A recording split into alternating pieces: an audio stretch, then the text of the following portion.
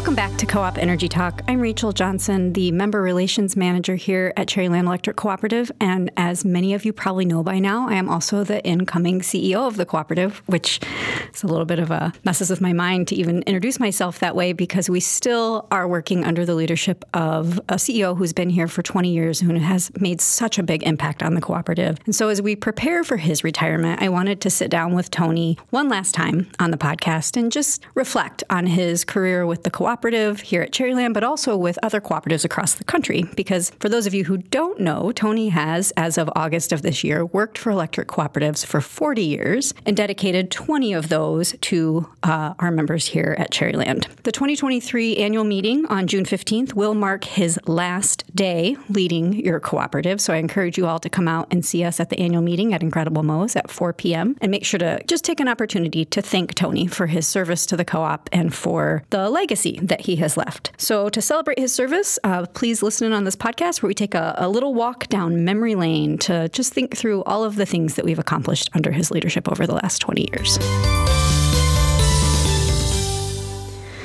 Okay, well, Tony, thank you for joining me today to talk through your long and storied career with the electric co-ops. Are you ready for this? I'm not ready, but it's time. It's time. It's been a long goodbye. It has been. Well, first, why don't you just give our listeners a little bit of background about your career prior to coming to CEC? So kind of tell us how you got started with the co-ops and how it led you here. Sure.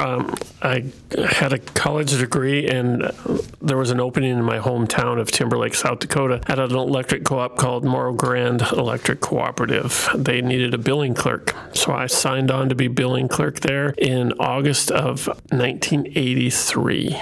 And then had a couple of friends move to a co-op in Montana and got recruited up there to be an office manager. So in April of 88, I moved to Cherryland Electric Cooperative in Medicine Lake, Montana, and had 3.5 wonderful years there. What did you do for them?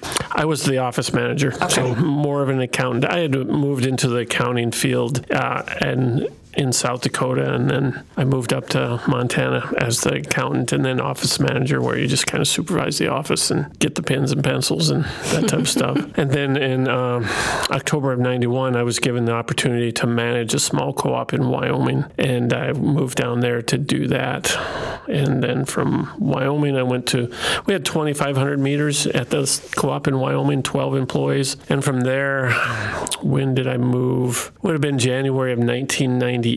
I moved to O'Connell Electric Cooperative in O'Connell Falls, Wisconsin as the manager. 30 employees, 8,000 meters, so a little bigger, and 35 miles from Lambeau Field. So we had the Green Bay Packer thing going on there too. And then spent some time there. And then in March of 2003, I moved to Cherryland. So just over 20 years ago. And every co-op I managed, Wyoming, Wisconsin, and Cherryland, they had either fired or turned over the managers before me. There was 3 managers in a couple years in Wyoming before I showed up. There was 5 managers in 10 years in Wisconsin before I showed up. And they had just fired a manager who had been at Cherryland for about 8 or 9 years prior to my time coming to Cherryland. So you kind of made a career out of coming into co-ops that were in a little bit of a crisis and turning them around and bringing them back to stability. Yeah, I'd like to tell people I made a career out of jumping over a very low bar 3 times.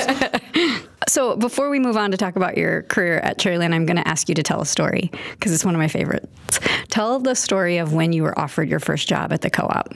Yeah, I got a 2-year associate's degree in May of 83, and I was going to go back and get a 4-year degree, but the job came open at the co-op. So I applied for the job in May of 1983, and I waited all summer long for them to make a decision. I had an interview in May, and then June went on, and then it was halfway through July, and I still hadn't gotten a call. Nobody had gotten a call. And then finally in July, I got a phone call. I was working for a rancher at the time, and that was my summer job. I was cutting hay, and that day I was hoeing trees, and literally at the end of the co-op line near a town called Isabel, South Dakota. And I had gone in for lunch early because I was exhausted, tired, and bored of hoeing trees.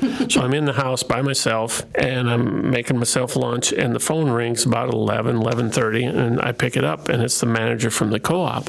And he says, we'd like to hire you. When can you start at Morro Grande? And I looked at the clock. o'clock, and I thought, it's almost 11:30. I got to finish eating. I got to shower. I got to drive there. I told him I could be there by 1 o'clock. And he says, no, that's all right. 2 weeks is fine. And I was like, oh, crap, I got to go finish those trees. So, I knew nothing about a 2-week notice. I was just ready to go. Well, I think that eagerness has served you well throughout your career. So you came to Cherryland about 20 years ago. Can you tell us what are your original memories of starting at Cherryland? Well, my first memory is Pat Barone was the admin assistant at Cherryland. She did HR too. And before I ever even moved here, she sent me a drawing of the office and asked me how I wanted my desk and where I wanted my chairs. And so I had this whole office plan set up before I ever got here. So when I walked into my office, it was just as she and I had designed it. So that happened before I ever got in the door. But once I got in the door, it was a little bit it felt a little bit in disarray. They had changed the name to Cherryland Electric. We were no longer called Cherryland Rural Electric Cooperative. We were no longer called Cherryland Electric Cooperative. It was just Cherryland Electric. They had entered into the propane business and the internet business, and then they had an investment in a cell phone company. So they had a lot of stuff going on. So they dropped the cooperative from their name, and I hated that when I walked in the door. Every logo had Cherryland Electric, and I've spent 20 years trying to change that name. Sometimes people still call us Cherryland Electric, and I have to correct it. But some people had the logos on, other people's didn't have the logos on. We had just all kinds of different stuff going on, and it just felt a little bit in disarray and in need of some leadership, and you could just sense that. So what did you do in those initial years in response to that? Well, I insisted the name was Cherryland Electric Cooperative, and I never allowed anybody to say Cherryland Electric. And we still kind of police that a little. Yeah. I do. Even at chamber meetings, if I'm introduced as Cherryland Electric, I'm like, it's Cherryland Electric Cooperative. I've yelled it from the back of rooms. I've corrected people in mid-sentence because it has to be Cherryland Electric Cooperative. So that was the first thing. And then we started to unload the other stuff. We sold the propane company. We sold the internet company. My first annual meeting in June of 2003, I had to tell the membership we were writing off a $3 million investment in a cell phone company. We were taking a loss. We're writing it off. The company had gone bankrupt. We only had a 10% stake in it, and we weren't getting that money back. And so just started divesting of ourselves of all the distractions and focused on being an electric cooperative and working on our rates, working on our reliability a little bit at a time, and started hiring some people, some really good people, fortunately. Yeah, it helps to build a good team, but change like that does often take a long time. Like, when was the moment when you thought, oh, hey, I actually think this is going to work? Like, I mean, does that question make sense? Like, sure. when was that time? Because and you may not have shown that you were doubting whether it would work, but everybody doubts early on. Oh, absolutely. Well, luckily, I hired Frank Sepker in May of 2003. And I get choked up about it 20 years later because he was the first guy I hired.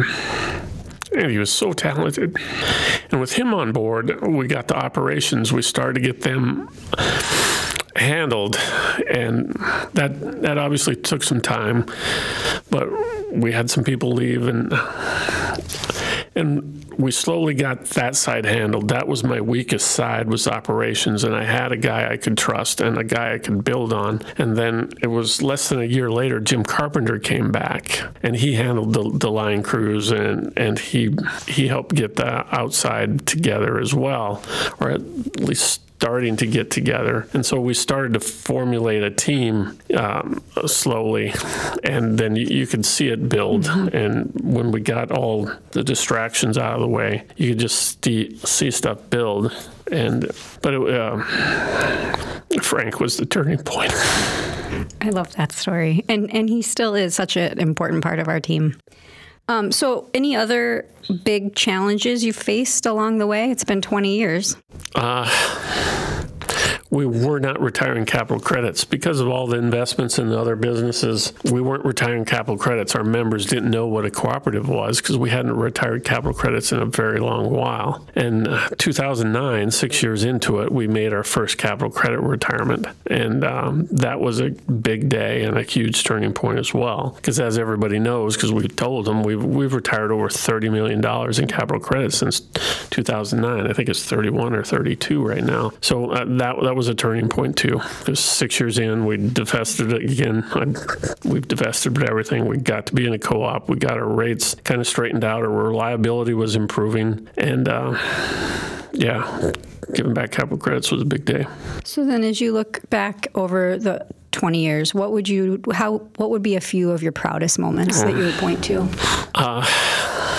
A few of the proudest moments, but not the proudest moment. Well, every time I hired somebody that made a difference, that's obviously a proud moment. Mm-hmm. You know, Frank came, Jim came, Mark Wilson came, Carrie Caldflesh 13 years ago, Rachel Johnson 10 years ago, Jeff Puffer, 8-9 years ago. Every hire, when we started hiring good people and you could see the energy and we started building a team, then all those people are the proudest moments. We did some stuff, but it was never doing the stuff. It was all about the people we had in place to get things done. So I guess every important hire was a proud moment. And the proudest moment hasn't happened yet. The proudest moment is going to be June 15th when I hand it off to those people. That's absolutely, positively going to be the proudest moment when I hand this over to Rachel Johnson. Well, geez, Tony, now you're going to make me cry. You know, it's tough because I feel like all of us who are on your team have that same feeling of such, I don't know how to explain it. I've never worked on a team where I felt such camaraderie with my team and such a strong sense of just trust and knowing that we might not always agree on everything, but we'll always have each other's backs. And that to me feels like the thing that you built here that you're handing off to us as we move forward, is that we have a culture of trust and we have a really strong team that truly has each other's backs. Yeah, I absolutely believe that. And yeah, we haven't always agreed. We've had a few fights here and there. Even you and I, every once in a while. I know people would not believe that two people with fiery tempers like ours would ever not get along. Yeah, but we've always circled back to we're on the same side, we're on the same team, and we've only had disagreements because we were all so passionate about. Because we cared. And that's absolutely it. I've always had confidence that we could do absolutely anything. Any storm, any project, any crazy idea we could get done because of the people we had here, and extremely confident in everybody here. And it's a great feeling. It's interesting because I think sometimes leadership books, they try really hard to make leadership incredibly complex. That's how they sell books. But at the end of the day, hire good people, give them what they need, get out of their way, believe in the team, right? It's not rocket science. It's a surprisingly simple equation if you can. Yeah, I've made right. a great career around hiding behind really good people. Well, I'm looking forward to continuing the legacy. Yeah. So talk about, and we've already kind of probably touched on some of these things, but what do you think you'll miss the most once you retire? I'll miss the people. I'll miss the projects. I'll miss the joy of watching a storm get restored, and watching people do good things. And I'll miss the members. And occasionally I get a handwritten letter from some member. They pop in randomly over the years, and then they're wonderful. Mm-hmm. And so it's just the connection with the people, the members, the employees, the community. I am immensely proud of our reputation in the community. We've all built that over a long period of years, and I'll miss that. Mm-hmm. It's interesting because I see some of those letters that come in from members as well, and I don't think our members realize how impactful that is. But when you are doing a job like yours and you're constantly communicating out about issues impacting the co-op, and obviously you're well known for your manager's columns, sometimes it can feel like you're communicating into the abyss. So when someone reaches back out and says, "Hey, I heard you.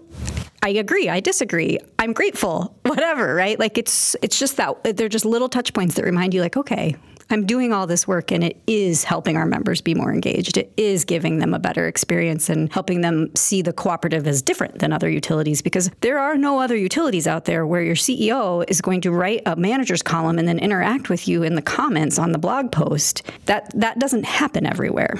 Right. Yeah, I enjoy the member interaction. And my manager's column has been competing with the recipes for years in the Country Lines magazine. And when somebody tells me they read my column before they went to the recipes, yeah, that's a good day. Yeah. Take your wins where you can. Yeah, it doesn't happen that often. So often it's, oh, I love the recipes. I'm like, did you read that column? No, you read that column. But yeah, the interaction, and then some of the interaction is negative. You know, people want to challenge you, people don't like you, and that's okay. You can't make everybody happy, but it's lonely over in the manager's corner. And when you get that good, positive feedback once in a while, sometimes it comes on the absolutely best day, because you know you're doing the right thing. And when it reaches one person, it's a good day.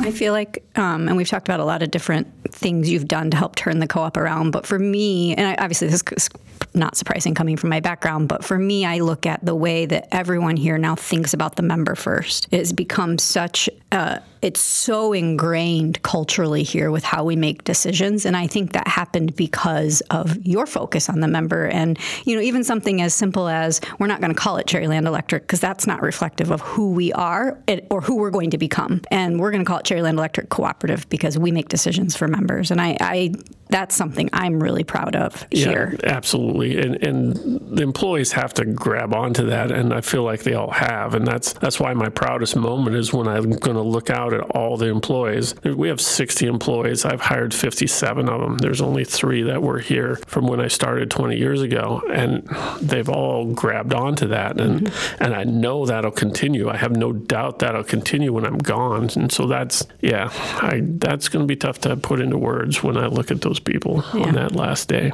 It's quite the legacy. So let's switch a little and tell our listeners what's next for you as you move into what is not really a full retirement. It's a hybrid. We've called it the long goodbye because it is a long goodbye. So what's next? I have 2 years to serve as president of NRECA, and NRECA is the National Rural Electric Cooperative Association. It's the national trade association for all 900 co-ops in 48 states. The only thing I've ever done is work at electric co-ops for 40 years. So my last 2 years in the co-op world, I get to chair the board of the National Association, where they've been part of my life for the entire 40 years. So I'm incredibly blessed to have that be part of the long goodbye. And that's one of the reasons I'm stepping away in June, is so I can focus on that and do that the right way and not cheat Cherryland out of my time or cheat them out of my time. It's being the board chair at NRECA is about 100 days a year on the road. I'm retiring on June 15th, and then I think on the 19th I go to a meeting for, I'm on a bank board as part of the NRECA. Being an officer, I'm on a board of a co-op bank called the Cooperative Finance Corporation, CFC we call it. So retire on June 15th, June 19th, I go to a CFC meeting for 4 days, and then I get back from that for I think 1 or 2 days, and then I'm off to the June summer board meeting at NRECA. So my first 2 weeks of retirement, I've only got a couple days at home. Aren't going to feel very retiree. No, they're going to feel just like normal, which that's okay too. That's what I've signed up for. I've been on the NRECA board since 2008 as the Michigan representative, and very grateful to the Michigan co-ops who have allowed me to serve for that long. But so that's my first thing after retirement. And my second thing is the Cooperative Family Fund. We started this in December. It kind of was born out of the work I did for Big Brothers Big Sisters. But the Cooperative Family Fund it's a board of 7 people from across the country, from 7 different co-ops and 1 retired guy, and I'm going to be the second retired guy on the board. But what we set up the Cooperative Family Fund to do is, when a full-time cooperative employee passes away for any reason, heart attack, car wreck, on the job, off the job, cancer, suicide, whatever, it doesn't matter. Any employee from any part of the co-op world, accountants, member services, managers, linemen, the entire cooperative family, if any full-time cooperative employee passes away and has kids under the age of 18, the Cooperative Family Fund is going to set aside $10,000 in an investment for those kids. And they will get that investment when they turn 18. So that $10,000 will grow a little more for the 4-year-old than it will for the 12-year-old. But our goal is to take care of the cooperative family when they need us the most. The other thing the Family Fund will do is we'll put together a memory book of every parent that passes. So that 2-year-old or that 10-year-old has a book of all the stories from the funeral and notes from the parents' coworkers, and just a book that they can put their hands on and feel the parent. And the third thing the Family Fund will do is encourage employees to show up at the Christmas concert or the ball game or wherever that kid is at, and remind them that they are part of the family and that their parent is not forgotten. So the Family Fund is an entirely volunteer project, and volunteering my time in retirement. Cherryland staff here are doing the bookkeeping for it, and other people are helping at the statewide. There's a lady by the name of Casey Clark who's doing the website and the online donations. So we have a volunteer group of co-op people from across the country that are going to put this together and that have put it together. And I'm for the next 10 years at least in retirement, I'm going to make sure the Cooperative Family Fund becomes a household name to the 900 co-ops in 48 states, so we can grow that and take care of these kids. And I can give back a little to the industry that has given me 40 years and is about to give me a great retirement. And I think the thing that I love about the Cooperative Family Fund is two things. One, the fact that it was just a kind of a grassroots organic thing that emerged out of a recognized need, and now you have all this support from across the country for it, which shows me that electric cooperatives truly are different. The way we think about our commitment to each other, regardless of whether I've ever met that employee and their family in Iowa, for example, I still feel a camaraderie there, which is something I love about the co-ops ever since I've come here. It's just so different the way it sounds a little culty, but co-op people really are different. Like the way that we treat each other and take care of one another, and this kind of like willingness to share whatever has helped someone else is just a really, really cool thing that is shared across the country by co-ops. No, I'm proud of the Family Fund. Since Thanksgiving, 20 co-op kids have lost a parent in 5 different states. 6 different parents have been lost since Thanksgiving. So the need is there, and it does put action into the word family in the co-op world, and I'm proud of that, and I'm proud of the response we've gotten so far. And we just made our first investment for 9 kids just today. The money went into the accounts today. That's awesome. I mean, it's horrible that it has to exist, but that's awesome that as a collection of cooperatives that we're doing that. And I also want to point out that I think that what you're doing with NRECA on 2 levels. One, I think it's awesome. It's an awesome way to end your career, right? Like what a pinnacle to end on. And also when I look at the things the co-ops have, the challenges we will face in the coming years, many of those challenges will require regulatory and policy reform. And you are going to be at the front line of that with the work you do with NRECA. So even though you won't technically be working at Cherryland anymore, you will be doing probably more impactful work on behalf of Cherryland's members during that time as well. So to any of the haters who are happy to see me retire, it's going to be a couple of years before you're going to escape my voice and my reach, because I'm going national. And I would assume we'll see you at a few annual meetings going forward. Yeah, I'll be poking around. And I also have a couple boys in the co-op world too, so there's going to be a couple Andersons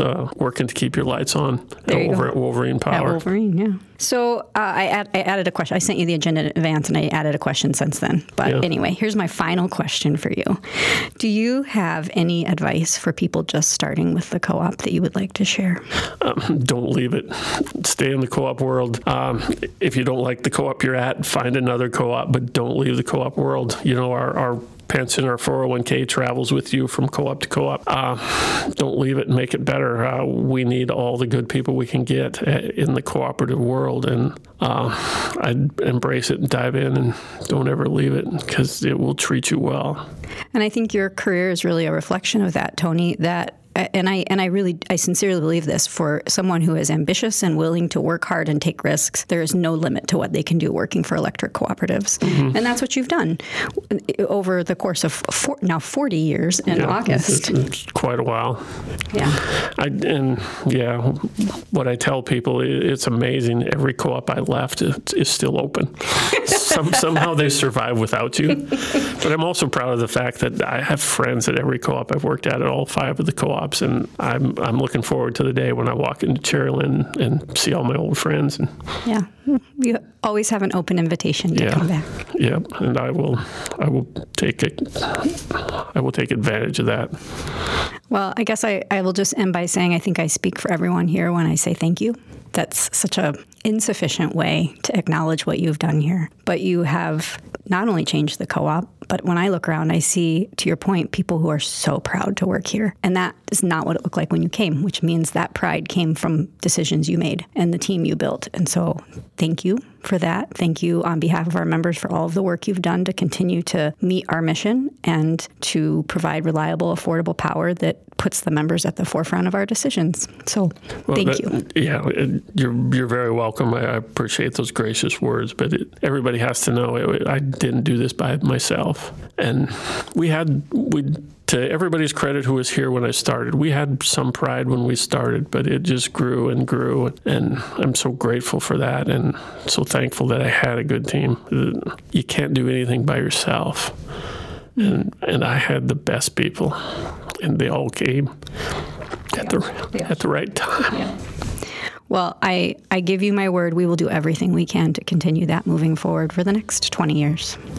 I don't doubt that one bit.